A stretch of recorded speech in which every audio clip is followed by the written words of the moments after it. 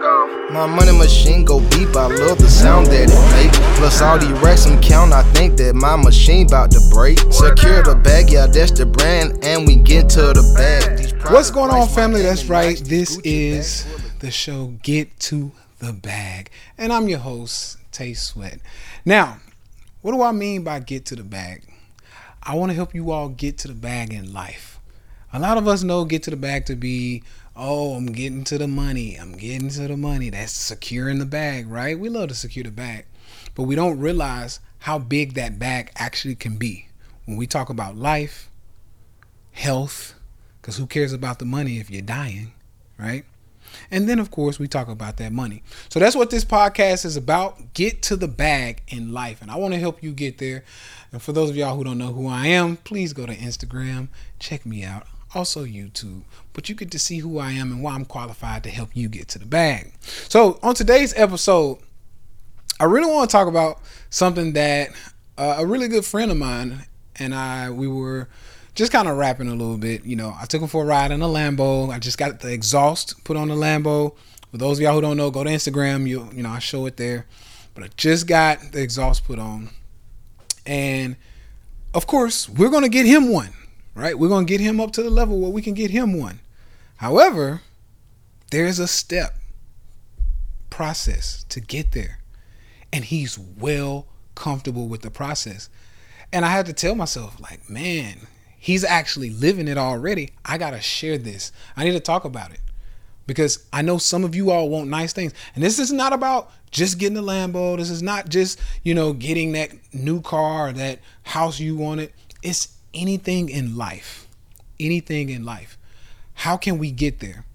Well, I teach it a lot, and he's already doing it. This is before he even came into this whole bubble of what I have going on. My man is driving the car that he had at 16. He got the car at 16. And he's still driving it. He's taking care of it. It runs well. Like he's, fixed it up a little bit. And he's still driving the same damn car. No car note. He's good. He's allowed to save majority of his money. Now, the reason why this means a lot to me is because I see, especially in my culture, black and brown people, I see we kind of jump the gun. We get a $500 a month raise. Oh, I got a new job. I got a great job. I'm doing great. We get a raise, and guess what? We spend more money. That $500 raise, you use that to go get that new car you wanted, right? So when it's time to take advantage of a new opportunity, for example, when a rich man comes out and says, hey, I'll teach you how to get exactly where I am. Give me $500. Hey, I can't pay $500 because I just got this new car. I know you can help me get to where I want to be, but I got this new car now, right? And I'm being a little short with that one because that's not often how it happens. Often opportunity comes to where there's a piece of real estate you could have bought that appreciated over 5 years. You could have turned $10,000 into $100K, but you didn't have $10,000 because you had the new car. So I think this is very, very, very, very important. Not only for the money aspect or the things that you want, but for the health aspect of things. Because you don't know depression and hurt and struggle and just overall stress until you have stretched yourself too thin with the current money you're making. So for example, you ever try to make something work that just doesn't work? You make $2,000 a month and you're paying $3-4 grand a month to live your lifestyle. And every fucking month you are stressed on how you're going to pay your bills, right? This is a real thing. And I've seen the opposite happen where people, they just don't want to do the right things to make themselves financially comfortable. Because I know this is not comfortable what I'm about to say. But I tell a lot of people, hey, I can show you how to get out of this thing. This is what I had to do. You make a small amount of money. You can't afford to stay by yourself. Or you living paycheck to paycheck, trying to stay by yourself, bring in a roommate. Bring in a roommate. If you live in a bigger city, bring in 2 or 3 roommates. Right? Now, this is what a lot of people don't want to hear. Because, oh, my peace of mind, I don't want to bring in a roommate because they get on my nerves. They're dirty.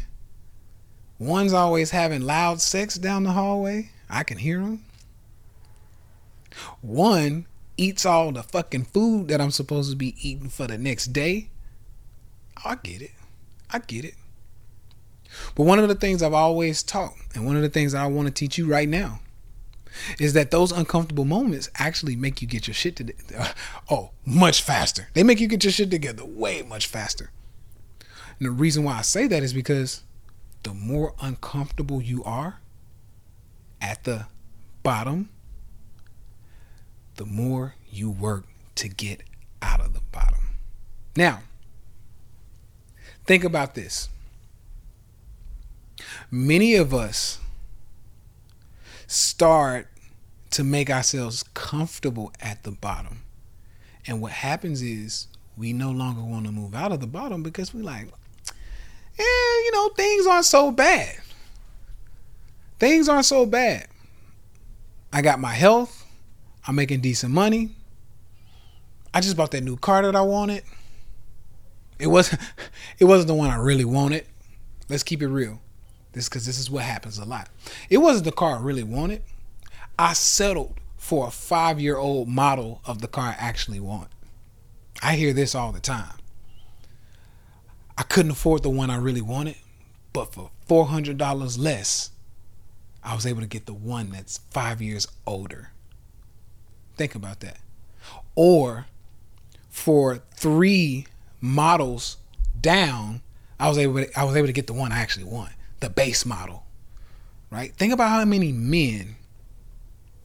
I have a friend who actually calls Chargers. Think about how many men bought Chargers, Dodge Chargers. And I have a friend who actually calls the Dodge Charger a fuckboy car. And I kind of get why. But think about how many men wanted that Dodge Charger with the V8 Hemi, the Hellcat, the one that cost $70,000, $80,000, $90,000, depending on when you bought it. Think about that Hellcat. Literally the highest one you can buy. Many men wanted that. But guess what? Many men copped out. They said, hey, how much does that Hellcat cost? How much can I give you as a down payment and a monthly payment to get the Hemi, the V8 engine? How much? And when they hear the numbers, they go, you know what? How much for the V6 version? No leather on the inside. I don't need leather. I don't need the full decked out screen. I don't need heated seats. How much for the base model with the V6? Doesn't have that rumble, that whoa. No, I don't need the rumble. I just need the box. I need the outside of the car to look like the Hellcat. So I can say I got a Charger too. How many men did that? How many men settled for that? And I see it with many models. It's not just the Chargers. I see men with, 3 Series BMWs. I see men with, it's unfortunate, but these are cars. Let's keep it real. Most of y'all don't want these cars. These are cars you settle for. Right? And what I'm trying to get across here is that you do not settle. You do not settle. I actually did a class on this yesterday, actually, and I talked about why it's more beneficial to hold out and be able to afford the top of the line car, the top of the line, whatever it is you're trying to buy, the house, the car, the whatever it is, the purse, you buy the top of the line. Why? Because if you ever want to exit or get rid of it or sell it, it sells for much more because it holds its value because it is the top of the line. Because I promise you, let's use the Charger for example. If you have a Hemi or a Hellcat Charger and you hold that thing for 5 to 10 years, you can sell it for a lot more than you can sell the V6. Why? Because there's some undisciplined, some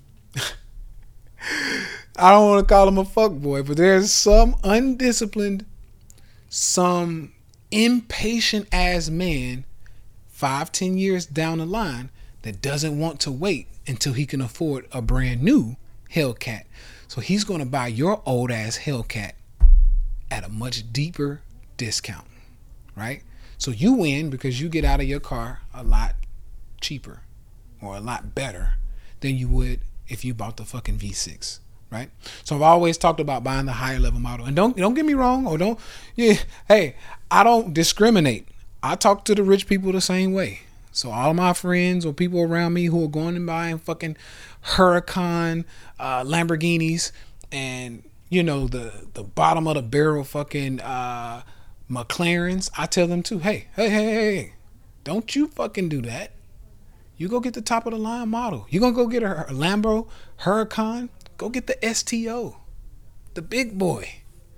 Why? Because the resale value on it will be better, and probably actually it might appreciate. These are cars that appreciate.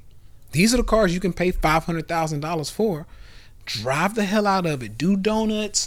Drive it at 200 miles an hour, and in 3 to 5 years, put it up for sale and sell it for $100,000 more than you paid for it. This is a game that a lot of people didn't know about, right? And the only reason why we don't know about it is because, of course, we haven't gotten to these levels to play in that realm. But that's what I want to help you do.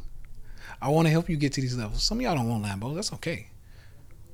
But there's something on what we call a collector's item that you probably want.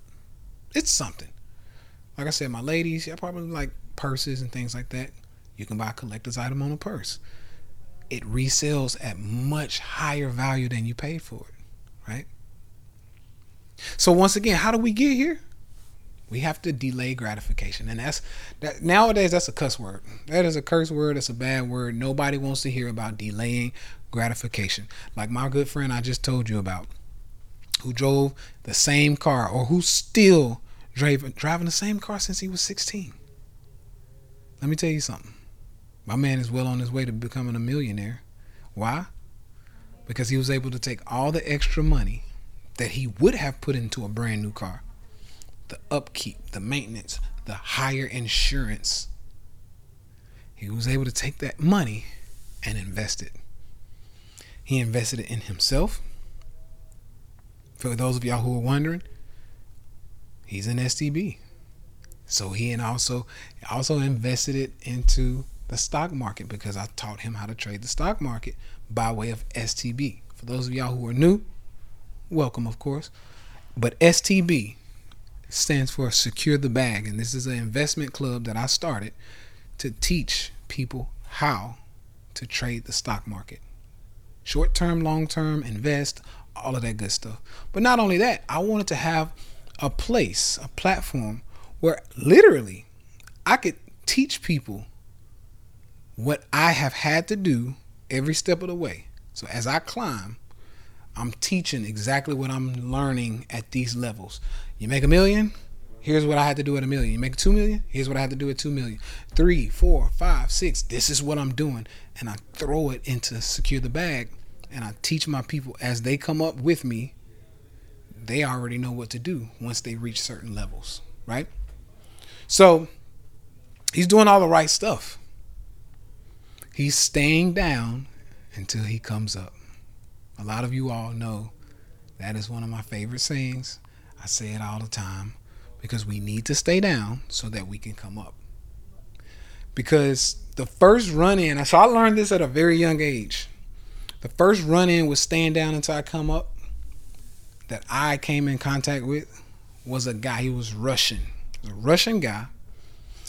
For those of y'all who don't know, I used to work at a warehouse called AWG. Okay, I'm gonna give them a shout out because I'm never going back.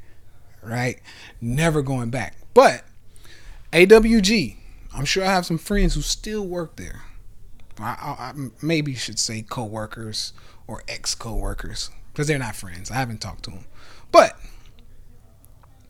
I worked at Associated Wholesale Grocers in Goodlettsville, Tennessee. And I met this Russian guy there. Literally, he's fresh in. He just moved to Tennessee. And he's working this job. We're making $19, $20 an hour. Pretty decent pay, especially for back then. And I take him home one day because he didn't have a car. So I'm thinking, hey, man, you know, he's a good friend. I can't remember his name. I just remember he was Russian because I remember his accent. And if I try to do his accent, I know I'm going to butcher it. So anybody who's Russian, just forgive me. But I take him home. I drop him off after work. And he's like, hey, you want to come in for a beer? You know, just come check out the place, right? I think he was really proud of his apartment, to be honest. But when I go in thinking like, oh man, he's proud of his apartment. I'll go check it out. I don't know water and I don't drink beer, but you know, and I ain't trying to stay. I'm just going to come in, check out your apartment, you know, and I'm out. Well, I go in and there's literally an air mattress in the middle of the living room. Like literally, as soon as you walk through the door, there's an air mattress. And the first thing I told myself is, holy shit, there's an air mattress and that's it. It's an empty apartment. Now, this Russian guy who had this empty apartment, I didn't realize that he was working and busting his butt for years pretty much and saving all of his money. And I asked him, I said, hey, one, you're really okay sleeping on an air mattress in the middle of your living room and saving all your money? He goes, yes. So I asked him, what are you going to do with it afterwards? He says, invest it. I'm going to invest this money. And that was the first, like, I'm thinking, like, who does this? And at the time, I'm driving a V8. You know, this is when Pontiacs were out. I don't know if y'all remember, but I'm driving a V8 Pontiac with 22s on it. I got 22-inch rims. I think I'm the shit, to be honest with you, right? So I'm somewhat judging this guy, not knowing if I kept down my same trajectory, he was going to be richer than I was. He was going to be happier than I was. As a matter of fact, he was probably going to be healthier than I was. Because he had a lot less stressful life. He knew when he went home, he knew what was there. He had a little food, some water in the fridge, a couple beers, because he drank his beers. And he knew there was a fucking air mattress there waiting on him. Nothing to let down. Nothing to, you know, pipe up for. It's just there. And I've often seen that the most successful people do things like this. For example, you'll see me, I'll wear similar things. You know, it might have a different word on it or different, you know, something. But I wear similar things simply to keep my routine simple. I wear all black, all blue. Sometimes I'll go all white. But I'll have 5 to 10 different outfits of the same color. Now, I love my shoes. So I pick one pair of shoes that match what I'm wearing and I'm out the door. Why? Because there is something that we have a lot of in this world, I believe, called decision-making fatigue. A lot of people don't understand that there's something that happens to us when we have to make decision after decision after decision every day. What am I going to wear? What color? What time am I going to brush my teeth? Am I going to eat breakfast today? What am I going to eat for breakfast if I do? Lunch. How's that going to get taken care of? Am I eating dinner? How the kids going to get, right? You start thinking all this stuff and you become tired mentally. You become stressed out mentally. And you start to put strain on yourself because you are having to make decisions all day. And something I've learned from a billionaire that pretty much helped me with a lot of stuff, who trained me in the stock market and all that good stuff, a billionaire, what I learned from him was that we're going to cut down, because he did the same thing. We're going to cut down on small decisions that don't need to really take much of our brain power, right? Clothes, not making decisions on those. I'll make it super simple for myself. Go pull out the same thing that I wore yesterday. It's clean, but it's the same thing. Food. Take away the decisions. Put myself on a regimen. I eat this and this every day. Right? So when I go to the kitchen, I know exactly what I'm about to eat. I'll warm it up. It's go time. Right? On the way to wherever I'm going, I put in a GPS. I don't need to decide for myself, well, which way am I going today? Should I take the right? Should I go the left way? Should I take the shortcut? Should I go interstate, street way? Nope. GPS, tell me where we're going. I'm cutting down on my decisions. Why? Because when it actually comes down to it, when it's actually time for me to make a really, really big decision for the day, I don't want to be fatigued. I don't want to be tired. I don't want to be at a point where I'm like, I'm tired of making decisions for the day because my morning was packed full of them. No, I figured it out for myself, right? I know what I'm going to eat. I know what I'm going to wear. I know what time I'm getting up.